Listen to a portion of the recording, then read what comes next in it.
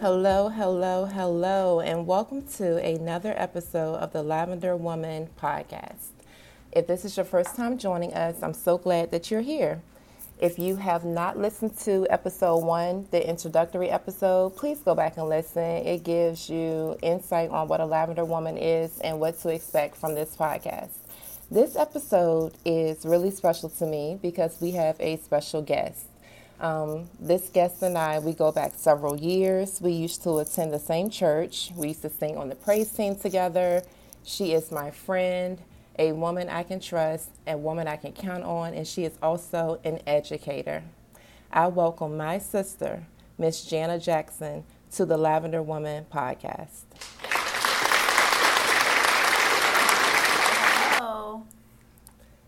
Thank you for having me today. Oh, you're so very welcome. It's so good to be here. Also, we are recording live from the Washington, D.C. area. So I've had a good little weekend away, just needed some downtime, spent time with family and friends, and I had to have some time with my girl while I was in the area, okay? Absolutely. So let's tell the listeners a little bit about yourself. All right, well, I am Jana Jackson. I have been a teacher for 12 years.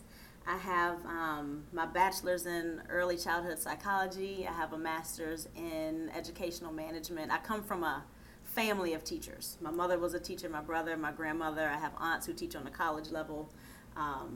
My family teaches mostly high school. I'm the only one in my family, though, who teaches on an elementary level. So I do think that's interesting. So It is interesting. Yeah. Mm-hmm. That is great. I also come from a family of educators, but I knew it was never going to be my thing. So I didn't even go there. Right. But yeah, so that's great. So what grades have you taught in the past? I am certified pre-K through 3, and I have taught all of those. Okay. Kindergarten is definitely my favorite. The children definitely do get more mature as they, of course my third graders are more independent and things like that, but kindergarten's my favorite, and you could not pay me enough to go back to pre-K. Don't even do it. I understand. All right, so in this episode, we're going to be dissecting all the things that teachers want you to know. Mm-hmm. I feel that this is a really important episode because our teachers, our educators, are literally some of the most important people in our children's lives. And I have 2 children, one in high school, one in elementary. I'm very active in their schools. I'm a part of their educational journey. So I just feel like there's some things that as an educator, they want us to know that we may not know. You may have the best intentions, in mind and at heart, but you may just not know some of these things from a teacher's perspective. So I'm glad to sit down with my friend, my sisters, to go over the things from an educator's point of view that they want us to know. So let's start with, what should administrators know? As a teacher, what do you want administrators to know? I just wish that administrators would remember how they felt when they were a teacher. I feel like so many administrators come in, whether they're a brand new administrator or whether they've been an administrator for a while, there's certain things that when they come to a new school that they want to implement, and it's just piled on top of the things that are already on a teacher's shoulders.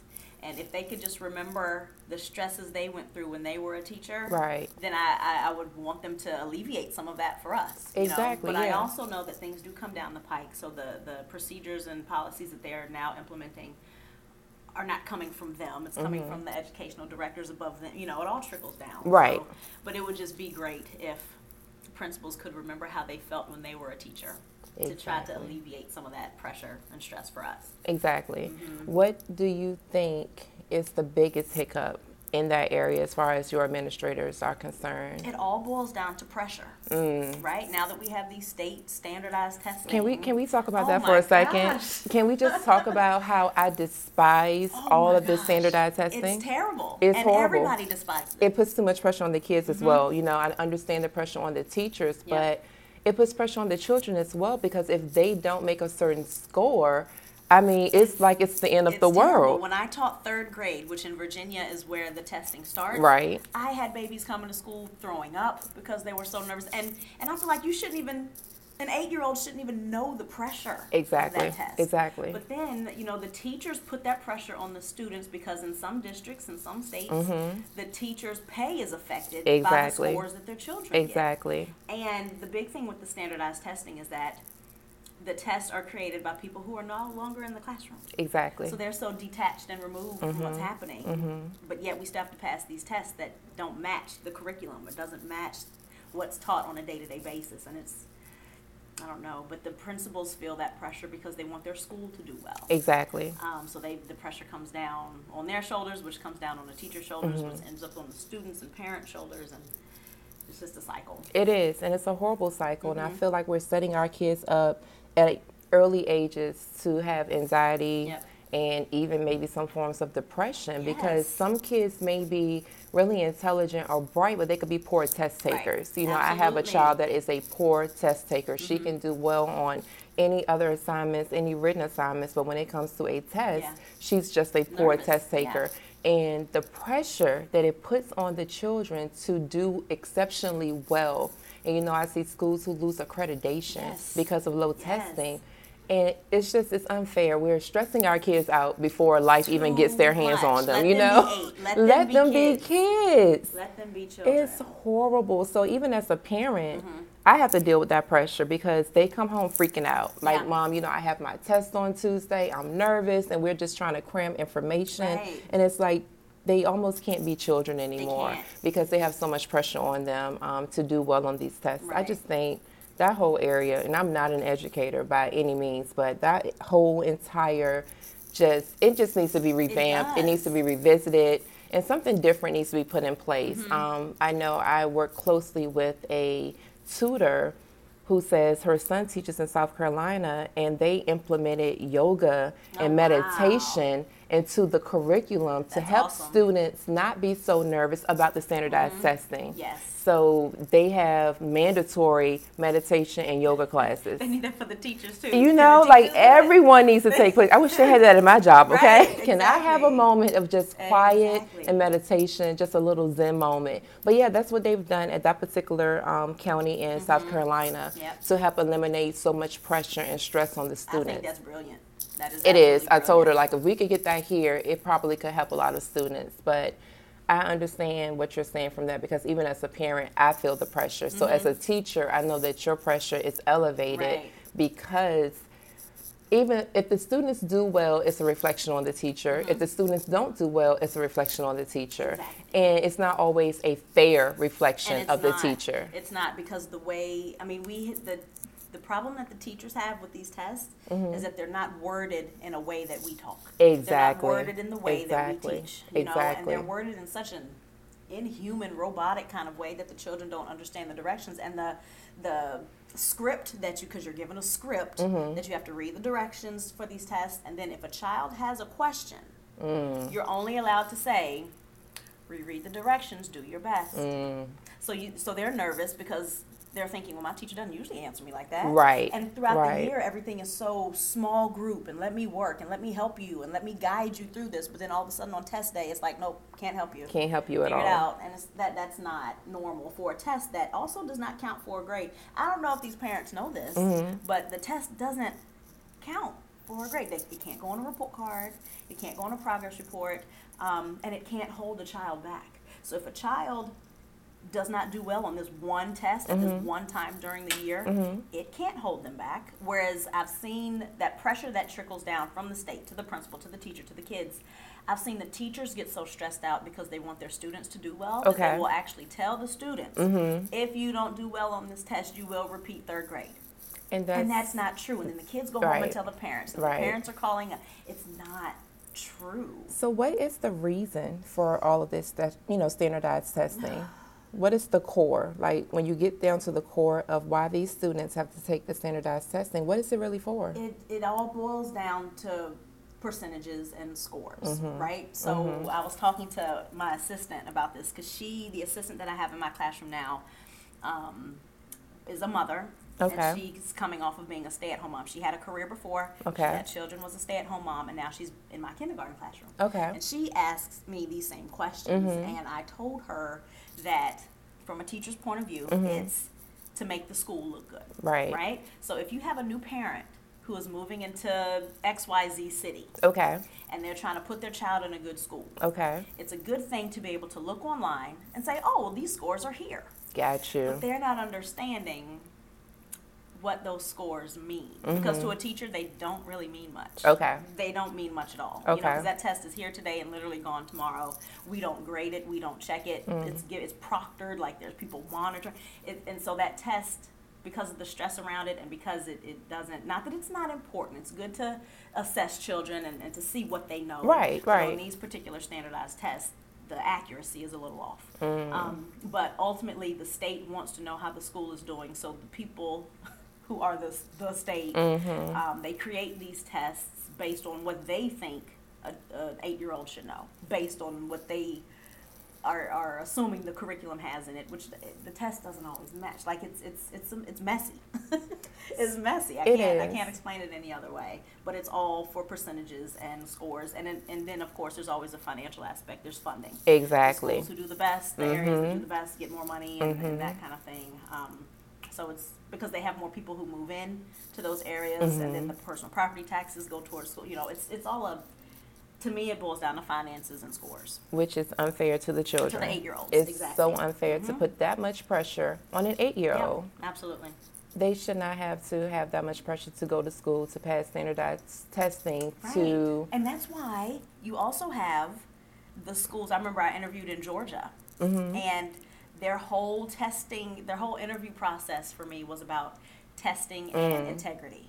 So their questions on the interview, teacher interview panel, the questions would be like, you know, little Sammy isn't doing well on problem 14. Do you A, tell him the answer, B, change the answer for him, or C, tell him you can't help him? And I'm like, wow, because there was that big cheating scandal. There was that cheating But scandal. things I remember. like that come out of the pressure. If you have a principal who's working at maybe a lower income school or a Right. Title I school or a school that's just not doing well for whatever reason, then they're going to feel pressure, or else these doors will close in a few years. I've seen that happen. Exactly. And if they don't want their doors to close, if they don't want that accreditation banner to come down, then they're going to do what they felt like at the time they need to do. I'm not condoning what they did. Absolutely. But there were certain schools where they would have, fix the test parties, where the teachers would get together and erase things and while that's not right, it comes from the stress. It comes from the stress. And when you think about children, so many children are already fighting battles and obstacles that they should not be at that age anyway. Absolutely. And I feel like school should be a place conducive to learning. It should be a safe environment. It should be a fun environment. It should be an environment that's not as stressful because so many kids have enough stress at home. They may be in broken households. They may be going through parents who are getting divorced. They may be living with another family member because they may have a parent that is incarcerated, or a family member that is maybe on some type of drugs, or even family, maybe have parents who passed away. Exactly. And these children already have enough on their plate to go to school, to have the pressure of passing a test when they're already just trying to be, just trying to make it, just trying to be a normal 8-year-old. And it's just not fair to the student. At the end of the day, it's just unfair. It is. And I remember when I taught 3rd grade, that was the year where I left teaching. I'm currently teaching now, but after I taught 3rd grade, that was my 9th year of teaching. Okay. And I said, I can't. The one thing about the test is that the way the test is set up, the way the test is worded, all it requires is the child to regurgitate what they know. There's no thinking. Yeah. There's no application. Yeah. And so when I saw that they always have this thing about teaching to the test, because that came about because the wording on the test was so weird, right? That now you have to, in your classroom, during your instruction, you have to use that crazy wording so that the children get used to hearing it, right? Okay. And you have to teach the problems in a way that they're going to be taught on this one test for like 1 week in May. Exactly. You know what I mean? So you teach your whole year to accommodate the scores that One may test. happen on the Right, test. right. And when it came down to basic things, the children could not form their own opinion. Right. I would ask them a yes or no question, or an opinion, or a question that didn't have to do with anything. I just literally wanted to know their own opinion, and they couldn't give it to me. They were looking at me like, I don't know, you didn't tell me this. Right. I asked a kid once, how would you feel we read a story about a child who was riding a bike and their bike got stolen. Okay. And then the child in the story went through a series of events to get their bike back or whatever. And I remember asking the children, well, how would you feel if your bike got stolen? You know, what would you do? And they couldn't tell me. They were looking at me like, oh no, you didn't quiz me on this yet. Like, wow. And it wasn't even that kind of, I was conversation. Right. And they couldn't even give me their own opinion. Right. So I said, this is wrong. It's preventing them from thinking, from wrong, using their exactly. own minds to determine. They Yeah. can't do it. Yeah. They can't do it. And so I left for 4 years. And I came back renewed and ready to go. And I came back teaching kindergarten because honestly, the kindergartens get assessments. But not like this. Okay. Not like this at all. And then when you were talking about the different barriers to the test, I teach in a district now where, like, I have 23 children in my kindergarten class. Okay. 16 of which have a non-English speaking parent at home. Oh, wow. So when you talk about divorces and, you know, like language, Right. they can't read the test. Right. And it's not like we're giving the test in Urdu to the children who speak. They're all English. So if you Exactly. don't know English, by the time you're 8, good luck. You know, I mean, because it's not like they might get assistance or they might get extra time on the test. Okay. But for me to have 16 children who go home and To a don't speak non-speaking, English, wow. that's huge. But yet they're still required to pass this English test. It's too much pressure on these kids. It needs to go away. It I does. feel like it needs to go It away. needs to go away. And I don't know what we need to do to advocate for that. It needs to be some kind of legislature, write a bill, pass it, something something like that, because it's not going to happen with just teachers complaining. The complaints are valid, Right. but we still have these tests, though. You know what I mean? So I don't know the solution to that, but it does need to go away. Okay, maybe that's something that we will We will. talk about later because Yeah. we need to advocate for our, for these children. It's too Right. much pressure. It is. It's too And much it's pressure. ridiculous. So, as an educator, what do parents need to know? We've talked about what administrators need to Right. know, what people at the top need to know, but parents, the parents of your students, Right. what do you need them to know? I would like parents to know that we love your babies.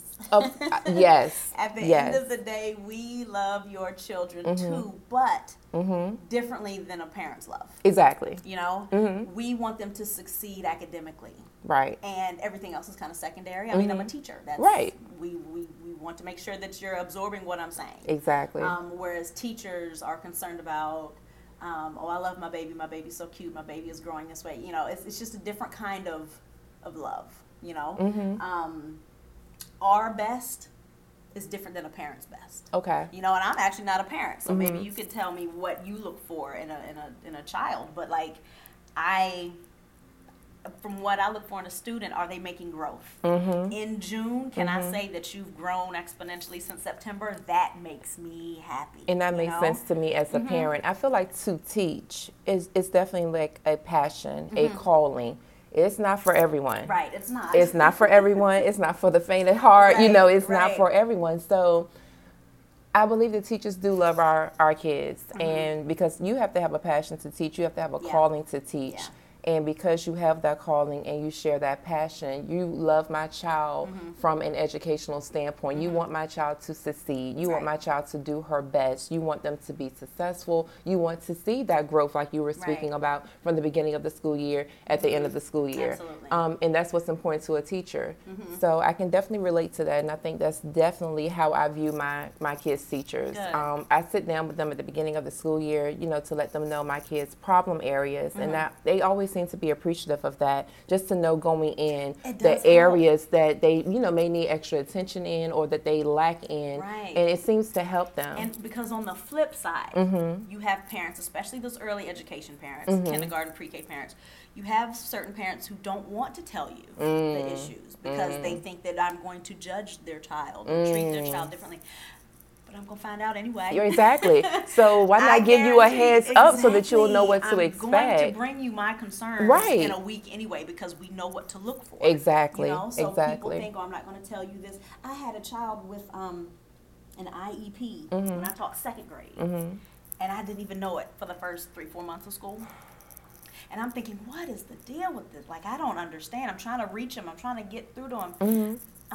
And later it was brought to me, oh, we forgot to tell you, so-and-so has paperwork, and it's just like, don't do it to be dishonest. Right. I'm only here to help. Exactly. I'm not going to judge your child. Exactly. I'm here to help your but child. That's doing your child a disservice. Exactly. By hiding paperwork from me. Exactly. Because now I'm not accommodating, and that thing is a legal document. It is. And for our listeners who may not know what an IEP is, can you explain what an IEP is? Sure. And also, my kids have 504 plans. So Okay. if you could go into detail what a 504 plan is as well for listeners who just may not know what those legal school documents are. So an IEP is an individual or individualized education plan, okay? And for children who may have some sort of learning block, a learning disability, maybe they're dyslexic, maybe they're, I have some children in my class with processing issues. Right. So they can't understand directions the first 1 or 2 times. Exactly. You have to give them extra time. You know, so anything that impacts what they're actually learning. Okay. If something hinders their actual absorption of the knowledge that you're trying to teach them,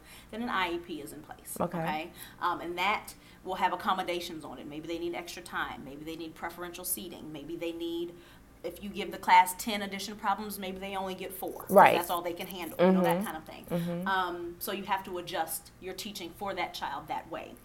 A 504 is different because it's not saying that there's an actual block to the learning. They can get the information, but maybe they're ADD or something that is not hindering their actual learning. They may be doing great, but they still need accommodation. Right. So to a child who, you know, I have a child in my class now who does have an IEP, and they need certain accommodations. She has to sit next to me. Okay. You know, she needs shorter work time. But I haven't seen a child actually with a 504 in a while. But the child with a 504 will have a non-academic issue. I've also heard of children with a 504 having a 504 because they're diabetic. And so they might miss class for certain reasons that they have to go do insulin shots. Exactly. Or they're out in the hospital. Yeah. So it's just accommodating anything that could impact learning, whether it's actual like a disability, which would be lined out in an IEP, or whether it's just another non-disability issue. Right. That's hindering the classroom performance. And I think it's important for parents to educate themselves on what I guess accommodations are available for their children who may have some issues, just gaining knowledge in those areas so that you can help your child the best way that you can, and so that can also help the teacher in turn teach your child. And I know with those documents, the 504 specifically, I'm not that well versed in the IEP, but that document can follow children into college. It sure can. So it can follow your child all the way through college, and that college has to pretty much do the same accommodations that they got. And the accommodations can change year to year depending on the need of the child. But it can go with your child through college. So if you have a student who, like she said, maybe doesn't have a learning disability but has something that is maybe hindering them, and you're worried about college, if you have that document in place, it can follow them to college. So I think that's a great accommodation to have for those particular types of students. I have a friend who actually, her daughter was in that situation. Her daughter is a thriving young adult now, a beautiful girl. She just got engaged actually. Okay. But she had a 504. She had like a dyslexic kind of issue, but only in math. Okay. I forgot the name. There's some word for it. I forgot the word, but that thing followed her through college. Yep. And the goal of an IEP is to teach them skills to cope, right? With whatever their disability is. Okay. But and the goal is to get them off of that IEP or that 504 at some point. You know, that's progress. But if they need it, give it to them. Right. It's a legal document. Exactly. It has to be honored, and a lot of parents don't know that, so I'm glad you brought that up, but it can go to college with them. Yes, it can. Also, I know when I was in school, and we're not going to talk about how old I am because we're just not going to go there today, but I remember specifically when I was in school, children with IEP or special education needs were always kept separate from general ed. It was always special education classes, and then you had your general education classes. Now they're doing a more, what is it called? Inclusion classes. So in my youngest daughter, who's in 5th grade, she is in an inclusion class, and she has students in there that have some pretty severe issues, and then she has some students in her class with rather minor issues. As an educator, how does that affect your classroom? And would you, and from a parent's point of view, would you recommend would you suggest that maybe we need to go back to those separate classes, or should we keep them in an inclusion? Because I know that parents were feeling a way about their children being Right. separated. Right. So how does that affect the class, your teaching setting? I think that's a great question. I do teach in an inclusion setting, and of my 12 years, I've probably taught in an inclusion setting for about 10 of them. Okay. And so I'm very used to the model. What I do know is that now that I'm teaching in a different state, the models aren't always the same. Okay. Right? So when I was in Virginia teaching, I was the regular ed teacher in this inclusion setting. So Okay. in a class of 20 children, I may have had 3 Okay. with an IEP, right? And so in Virginia, the special ed teacher would come and get those 3 because they were on my roster. They were my babies.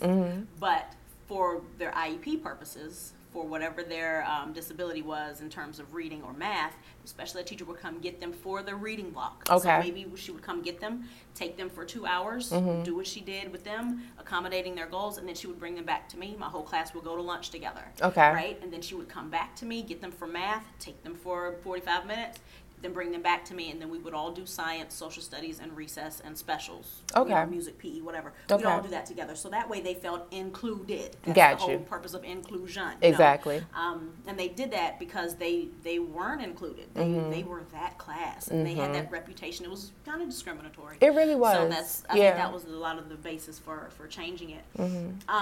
So it does work. Inclusion does work if the people responsible for accommodating do the work. Okay. Okay. I'm in a district now where I don't really understand the inclusion procedures, and it's doing the children a disservice. If I'm going to be honest, enough to where I told both of my principals I'm not doing it next year. Don't give me the children. My goal is to teach the children. I get extremely frustrated when I can't teach the children. I'm not a special ed teacher. Right. So, but I'm a regular ed teacher teaching in an inclusion setting, which means they should have a special ed teacher to come focus on those kids. Right. But when you don't see that happening, then what? Right. You know? Right. Progress is not being made according to how it should be. And after you ask who you need to ask and talk to who you need to talk to and stuff still isn't changing, then what? You know? Exactly. So what's next, right? Inclusion works Okay. if the inclusion team works. So do parents have the option to say that they do not want their child in an inclusion class if their child has a disability? Is that an option for a parent or no? No. If a child has paperwork this day and age, Okay. there's probably some little country town Okay. somewhere that has, The separate classes still, classrooms all okay. day long, that kind of thing. But generally speaking, in public Okay. school setting, you can't. You can't do that anymore. You have to be included. And the reason for that is because I think it's very basic. Like some of the, for instance, we have autistic children. They have a classroom. But what they do where I am is they try to wean them out of that classroom. Okay. All right? And a lot of that because some of the behaviors that the children mimic.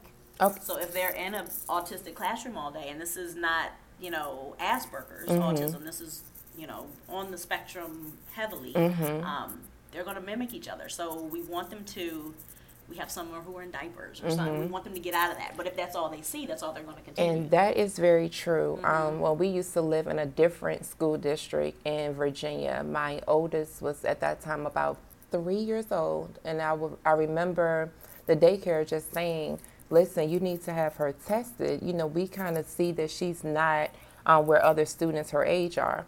So I had her tested, and they said that she was pretty much on the autism spectrum. And I was like, okay, well, what do we do? She's 3 years old. So they sent her to a separate public school program at 3 years old.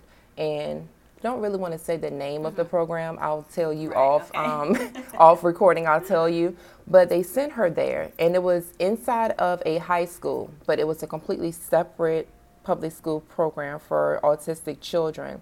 And my daughter could walk. She was having some speech issues and some processing issues. But what I noticed after having her there for a month is that she started mimicking what she saw in that classroom. So you had severely disabled or autistic children in that setting with her. and she started literally doing what she saw all day. Yeah. So she came home maybe walking with, maybe dragging one leg behind her, because there was a student in our classroom who dragged a leg, who couldn't walk on that leg. She would come home holding her arm in a certain position. She would come home making these noises and these yells and these sounds that she had never made before putting her in that program. And I remember going to them saying, I think this is not helping her. I think that it's actually hindering her. And they were like, oh no, it's working out fine. And as a parent, you have to know your child and you have to know what's best for your child. And I pulled her out of that program because the behaviors that she picked up on and the mannerisms that she was it was not, to me, it was not helping her at all. And so we pulled her out of that program, and we just sat down with a team of doctors to say, listen, what can we do to help her? And from 3 years old to now, she's about to be 15. She was exited from her IEP in third grade. She still has a 504 plan only for certain things like math accommodations and things like that. She's an honor roll student. That's awesome. She's in different clubs and societies in her high school. So I feel like the parents and the teachers working together is the best situation for that child to be in. I can't just let my child just go and not be advocating for her and not be supporting the teacher as well. It's so important for the parents to support their children's teachers. And so from a parent who has a child who was considered special needs, I can tell you for a fact, it's exhausting. You have to literally just engage yourself in what's going on with your child. Learn as much as you can and be an advocate for that child. So we were a part of that program. I will tell you about it a little bit later. But they stuck her with severely autistic children and severely disabled children, and it did not help her at all. Yeah, I'm surprised that nobody there who worked there brought that to you. No, I had to bring it to them. Yeah. And, and I was new to this whole, process, but I just knew this wasn't right for my child. So parents and teachers working together is really important. And I'm glad, and I do want parents to know that as well. Your voice is so huge. So huge. Don't back down from what you feel in your heart. It's right. I've had parents, I remember I had a girl who was in kindergarten reading on a 4th grade level. Wow. So I was amazed. Right. I was like, yes. And then her mom, though, apologized for it. Why? And I was like, what do you mean? And she goes, well, when we were in pre-K, her teacher said that, she was too advanced. So the teacher asked me to stop reading so much with her. Wow. I said, are you kidding me? I said, as long as you're not beating her over the head with the book. Exactly. If she's ready to read, let her read. It's reading. Wow. There's not anything wrong. There's nothing wrong with the read.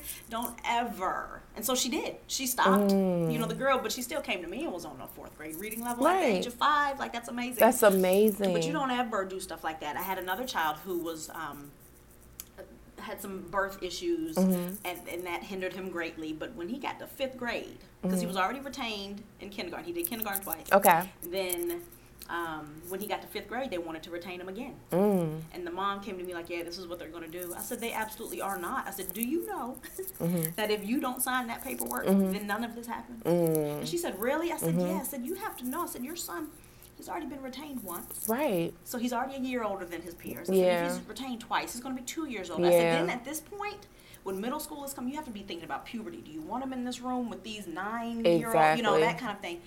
At this point, don't do that. And when they're in 5th grade, peer pressure has sunk in. It has. They feel it. When they're 5, they're like, okay, great, I don't care. Put me in kindergarten. But when you're in 5th grade, and you see your friends all gone, and now you're with the 4th grade, that's not okay. It's not okay. That's not okay for your self-esteem. Right. It's not. And then you're really not going to be focused on learning. Exactly. Exactly. And that causes that stress and that depression, that anxiety all over again. It's just a repeating cycle. Right. Parents are the biggest advocates for their children. They are. They have to be. Are. And there's so many parents who have no voice. They have a voice, but they're not using it.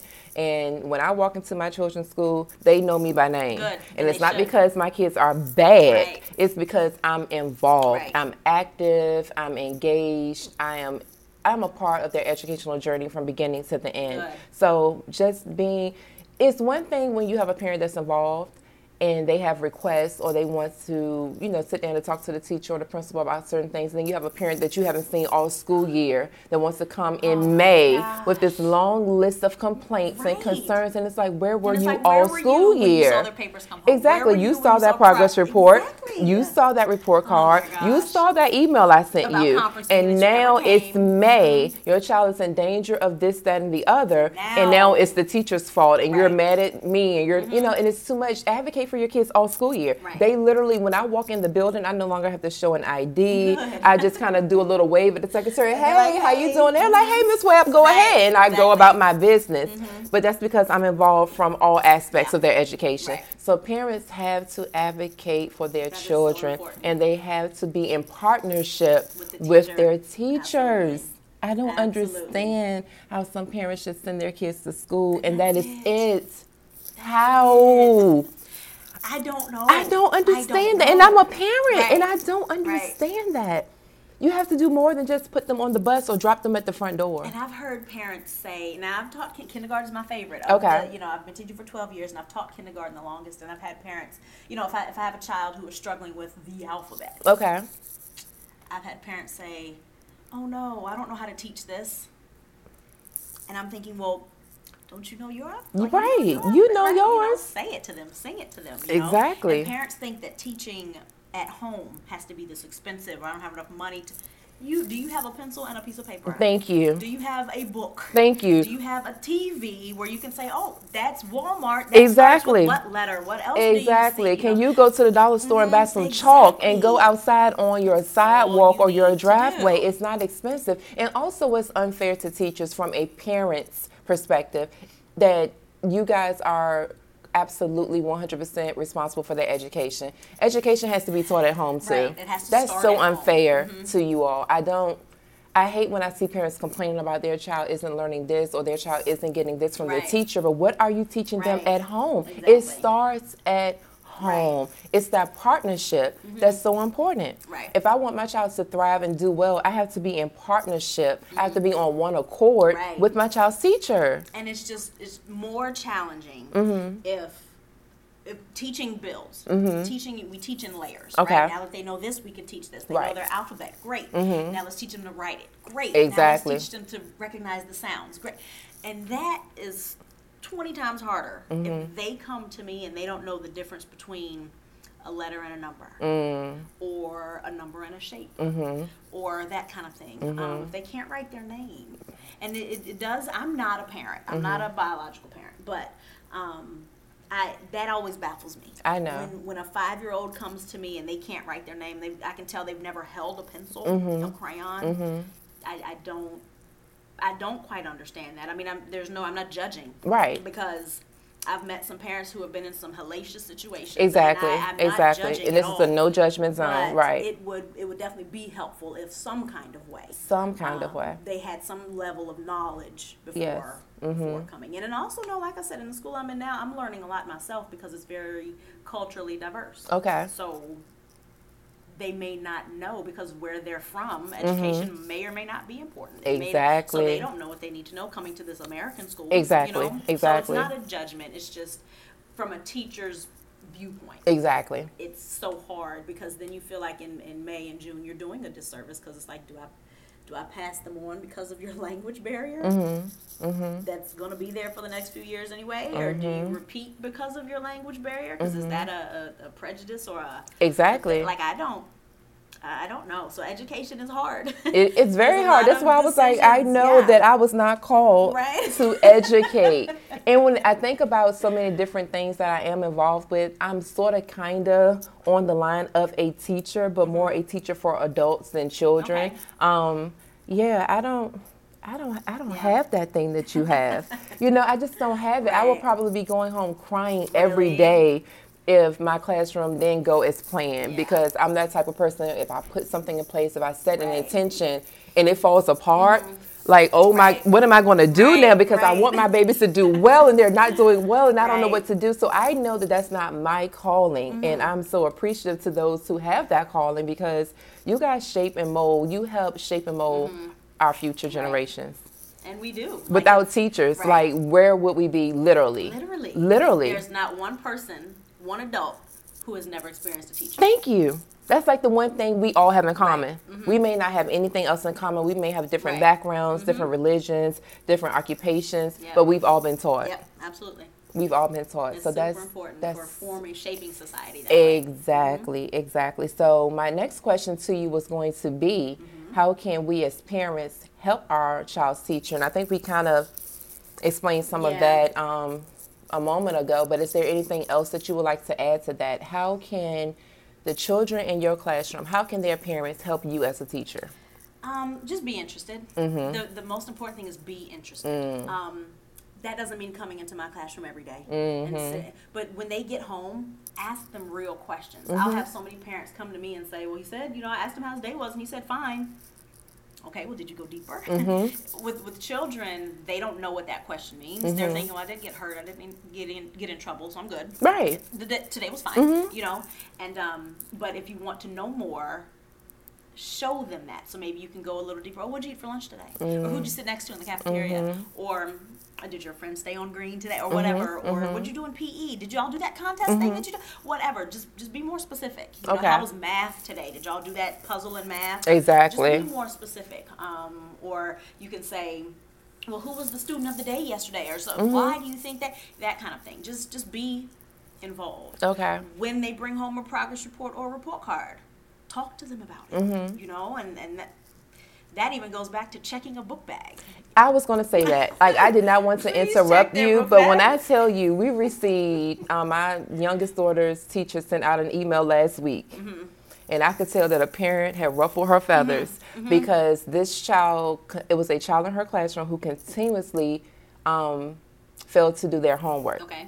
So when she emailed that child's parent, the parent emailed back and pretty much said, I ask him every day, does he have homework? And he tells me no. Wow. So the teacher emailed the entire classroom, all of the parents, and she said, your children are in 5th grade. I know you love your children. I know you feel like you can trust your children. But if your child tells you that they do not have homework, they are not being truthful. Right. You need to check their book bags. You need to check their homework folders. And I was saying to myself, I thought all parents did that because it's what I do, even with my high schooler. Because sometimes she'll be like, oh, no, I don't have anything. Maybe because it's not due in the next day or two. Right. It may be due the following week. But we're the type of household. No, we're going to start on this now. We're going to be proactive because we're not going to wait until the last minute. We're not procrastinators in our household. So I give her a little more freedom because she is in high school and I'm trying to let her be more independent. But in elementary school, I didn't know that was a thing for parents not to check their child's book bags. I have children in my room now who have papers that I sent home in September still in their folder. How? It's March. How is that a thing? Until she sent that email last week, I didn't know that existed. She literally said, you need to do book bag checks every night. You do. And I'm saying to myself, that's what we do anyway. But people don't, based on whatever, their background, maybe I've been in schools where, low economic situations and people work 2-3 jobs. They don't have time for a book bag. And that's, and I get that as well. It's not a judgment, but it would definitely help. It would help your child if you were to do that. Exactly. You know? Like check it because that shows the child, oh, mommy or daddy is going to be checking for this. And it holds the child accountable. Exactly. It holds them accountable to their education. Because if they don't have anyone in the home holding them accountable, they're not going to be serious about it when they get to school. To them at school. Exactly. My mother was a teacher, and I could not, on progress report and report, she didn't even teach in my district, but yet she knew all the dates that progress reports and report cards were coming home, and I was the first one home. And I would get a phone call, and she'd say, that progress report or report card better be sitting on the dining room table when I walk through that door. Exactly. And if it wasn't, then I would get in trouble just for not having it in place. Right. Needed it in plain sight. Exactly. So I don't know. I swear I could talk about education forever, but I also think another thing is the difference is I've noticed throughout my 12 years of teaching that parents are getting younger. Okay. And I think that if parents are young, if just the mindset is different. The mindset is different. So some parents may not know that they're supposed to. They may not know, or they might be waiting for me to initiate everything. They haven't reached that level of, Like a no news is good news. Well, I haven't heard from Ms. Jackson, so it must be okay. That kind of thing. Or she hasn't called me. But I don't know. It's a I Just touch check the on baby's that. book Yeah, I bags. touch on that in a different episode, in my generational curses episode about that, like teenage pregnancy rate and things like that that we in this society call normal, Right. and pretty much our children are suffering from it.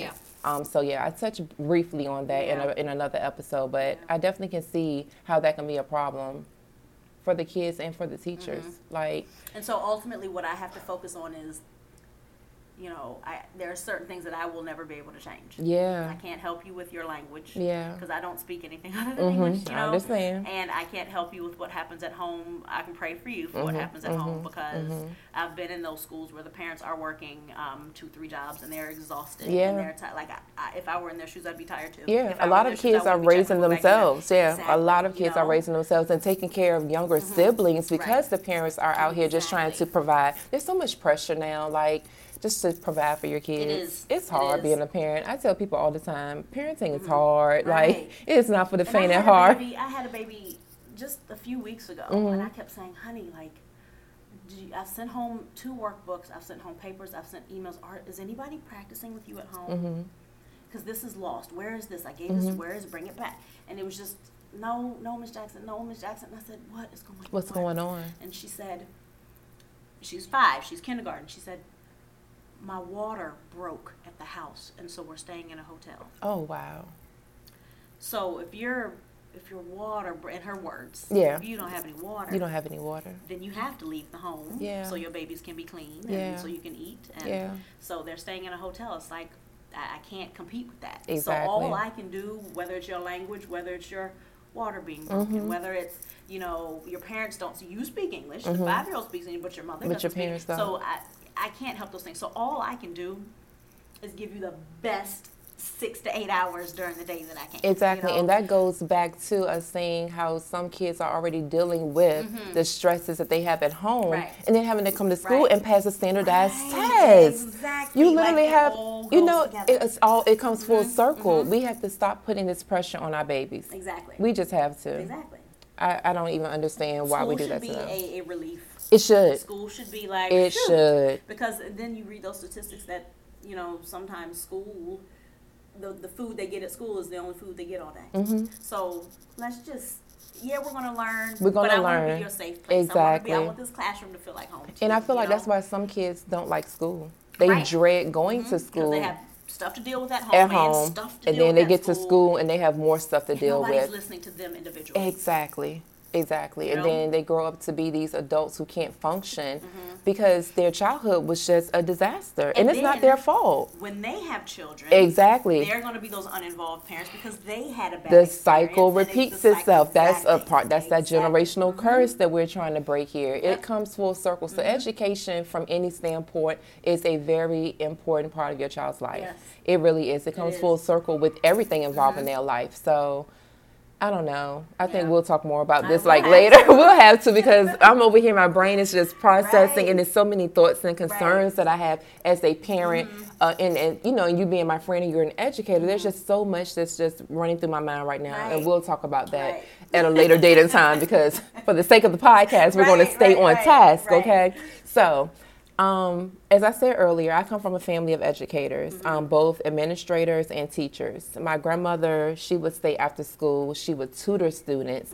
She never charged the parents because she had when I tell you she was called to teach, Yeah.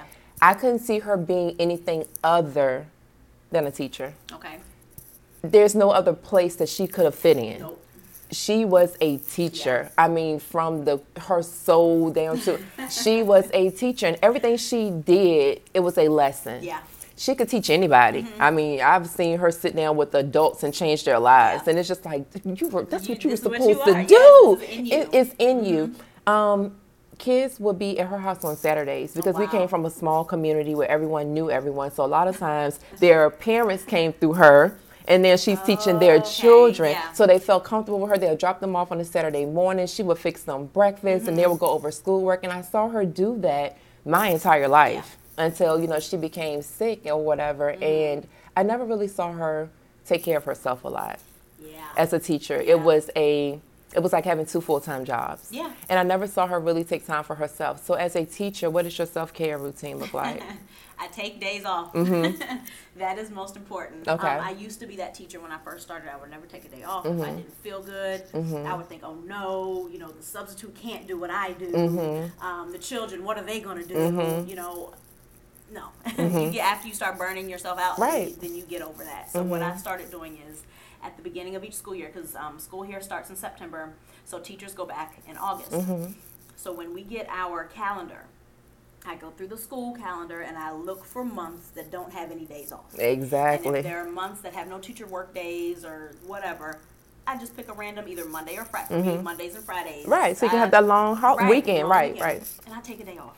Is it sad that I do that too at my job? Like, No, I look at the calendar and be like, we don't have a holiday this month. Ooh, I need a day off. We about to make this a 3-day weekend. And I'm not even an educator, and I do that. I literally sit down at the beginning of the year and be like, okay, we have a holiday in January. Exactly. We have one in February. We don't have a holiday in March. Okay, I'm taking this Friday because I need a break. So, you need a break. I remember taking a class, one of my teacher certification classes, and there was a principal from the district teaching it. Okay. And she said she takes mental health days. And I remember thinking, because this is when I never take a day off phase, and I remember looking at her in awe, like, but you're a principal, you take days off? And she kept going. She was like, yeah, I take days off sometimes just to catch up on my laundry. And I was like, wait, you take a day off and you don't have anything scheduled? Right. Like, you it's just didn't a go day. To the doctor. You Exactly.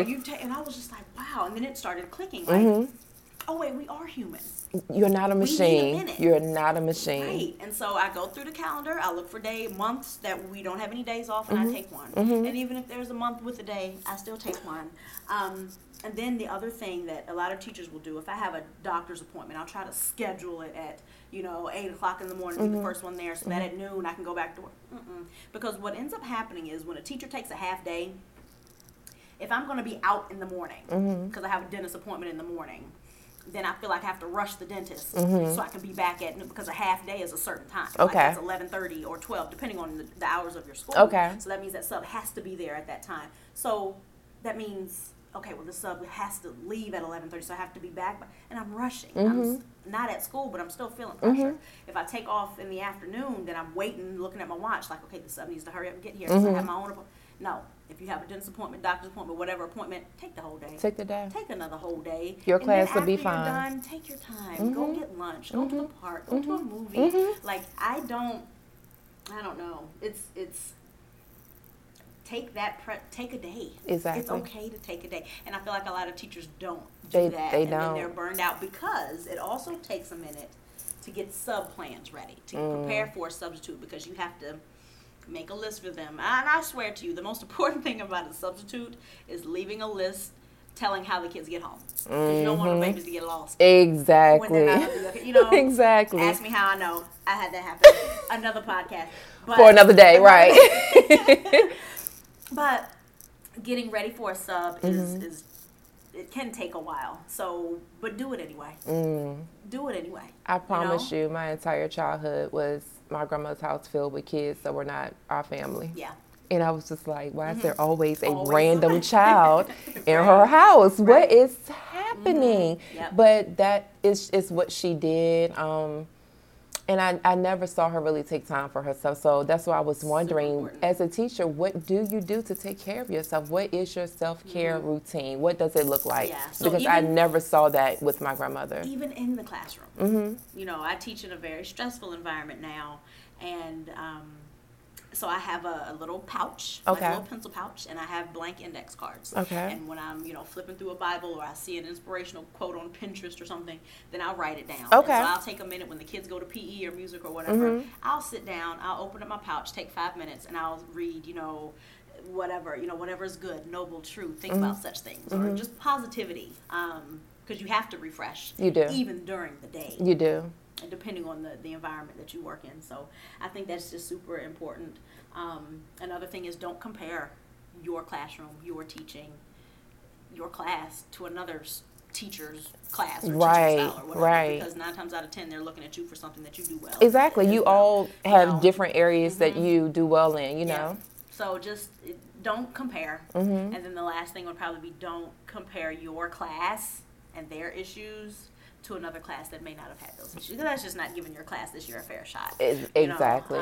Don't compare classes, and that's I'm guilty of that. So it's like I'm talking to myself right now, but just don't, because it's not going to solve anything. Don't say, oh my gosh, this class is so different than that. So you're still there, they're still there. School year's not over. Exactly. Right. Read your pouch. Take that index card out, write down your quote, and keep it moving. And keep it moving. I mean, I do stuff. I make sure I drink my calming tea in the morning. Okay. I diffuse my essential oils in the classroom. Even people have their opinions on that, but it works for me. I love essential oils, right? You do what you need to do when you're away from home that long. Yeah.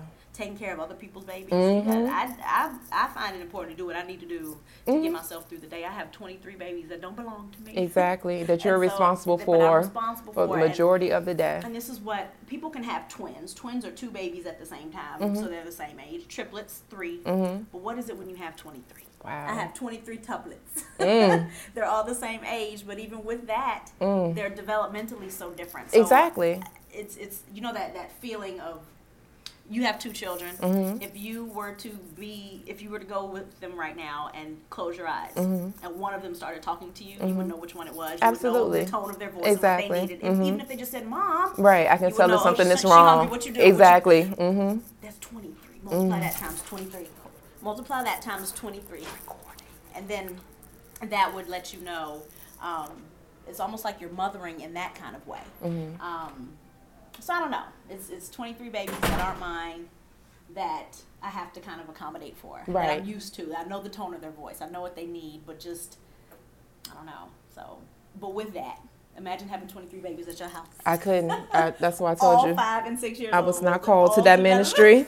That is not my ministry. All developmentally different. Yeah. And I don't know. So make peace where you can make peace. Exactly. If I need to read my index cards with my Bible verses, that's what I do. If I need to drink my stress relief tea, that's what I do. If I need to diffuse some peppermint orange in my room, that's what I do. Do it. If I need to take a day off, I'm taking a day off. Exactly. It's so important, because you're not going to do anybody any service if I'm angry. Right. With your 23 baby. It's just not helpful. That is such great information. I feel like this podcast has just been so informative. It has. I feel like I've learned a lot, from a teacher's perspective as a parent, and I feel like our listeners will also gain a lot of knowledge from this episode. I hope so, yeah. So I want to close this episode with asking you a few questions from an educational standpoint. Okay. And I just want you to give me the first answer that pops into your mind. Okay, this will be fun. Regarding education, regarding teaching our babies, regarding the future generations, okay? So the first one is, I think. What do you think when it comes to education? First thing that pops into your mind. I think it needs to change. Okay. If I'm being honest, that's the first thing that popped into my mind. I think it needs to change. I think it needs to go back to being child-led, child-centered, not test-centered and test-led. Okay. So I think that part needs to change. Okay. I feel. What do you feel when it comes to education? I still feel energized. Okay. At the end of the day, I have babies who get excited when they know they've learned something new. Awesome. I feel energized when they come to me and I'll pass out stuff in their cubbies that they have to take home to their parents. They might say, don't forget early dismissal tomorrow or whatever. And they'll go, Miss Jackson, what does this say? Because, in their minds, reading only happens at the reading group table. Exactly. So I'm trying to get them to expand that. Right, reading happens everywhere. So everywhere. They'll come up to me with this piece of paper from the office, a reminder, and they'll say, Miss Jackson, what does this say? And I say, I don't know, read it. And they'll sound it out and go, early dismissal. And I'm like, good, you read grown-up stuff. Right, right. Like, oh my gosh, so then they'll go around and go, I read this, and they'll show each other how to do it. And so moments like that keep me energized. Awesome. The last one, I know. What do you know regarding education? Right now, I know that this is where I need to be. Right now, I know that this is where I need to be. I don't know that I'm going to do it forever. I don't know that this is what I'm going to do till I retire, but right now, this is where I need to be. And I also know that nothing is coincidence. I don't believe in coincidences. So I know that my purpose is to do whatever I need to do for the people that are under my care. That's a Bible verse. I'm not good at verbatim, but there's a Bible verse that says, tend to the flock that's under your care. Yes. And this is my flock. You know what I mean? And so I have to treat them. So I can't worry about your mother. I can't worry about your father. I can't worry about the language barrier. I can't worry about the testing schedule. You are mine for these couple of hours during the day, and I'm going to do the best I can with you. So, because if I don't do that, then I'm disrespecting with that Bible verse, and I can't, at the end of my day, I can't do that. So I know I get frustrated. I raise my voice. You have to clip down, whatever. But at the end of the day, it's all working for the good. Oh, that's amazing. I love you. Thank you so much for accepting this podcast invitation. When I talked to you about it, I was like, listen, I really want I want to do whatever the topic of your choice. Can you please just come on my podcast? And you were just very willing, very accepting. I appreciate you for taking the time to even do this. And I appreciate you asking me. Yes. But when I saw education, I was like, oh man, like when I sent you the notes and what I wanted to, I could have kept going. There's so much to talk about. Well, hey, we might have a part two in the future. We might, exactly. So I'm just honored that you asked me and that I could be of help. Awesome. So Lavender Women, I hope that you were able to gain some knowledge from this conversation. I hope that you walked away with something that you didn't know prior to listening, because education is important. If you have children that are in school, get active in your child's school, become partners with your child's teacher, and also in the home, education has to happen there too. Yeah. So just keep those things in mind moving forward. And I know everyone has their set of struggles. I know everyone is doing the best that they can, but try to make your child and their education a top priority. Absolutely, I agree. So we are about to end this podcast. I hope that you gain some knowledge, and I'm so glad to have my friend here. I'm going to love on her for a little bit before she leaves. And as always, if you have questions, concerns, or suggestions, email me at 47lavenderseeds@gmail.com. And if not, I'll see you guys in a week. Thank you so much for listening.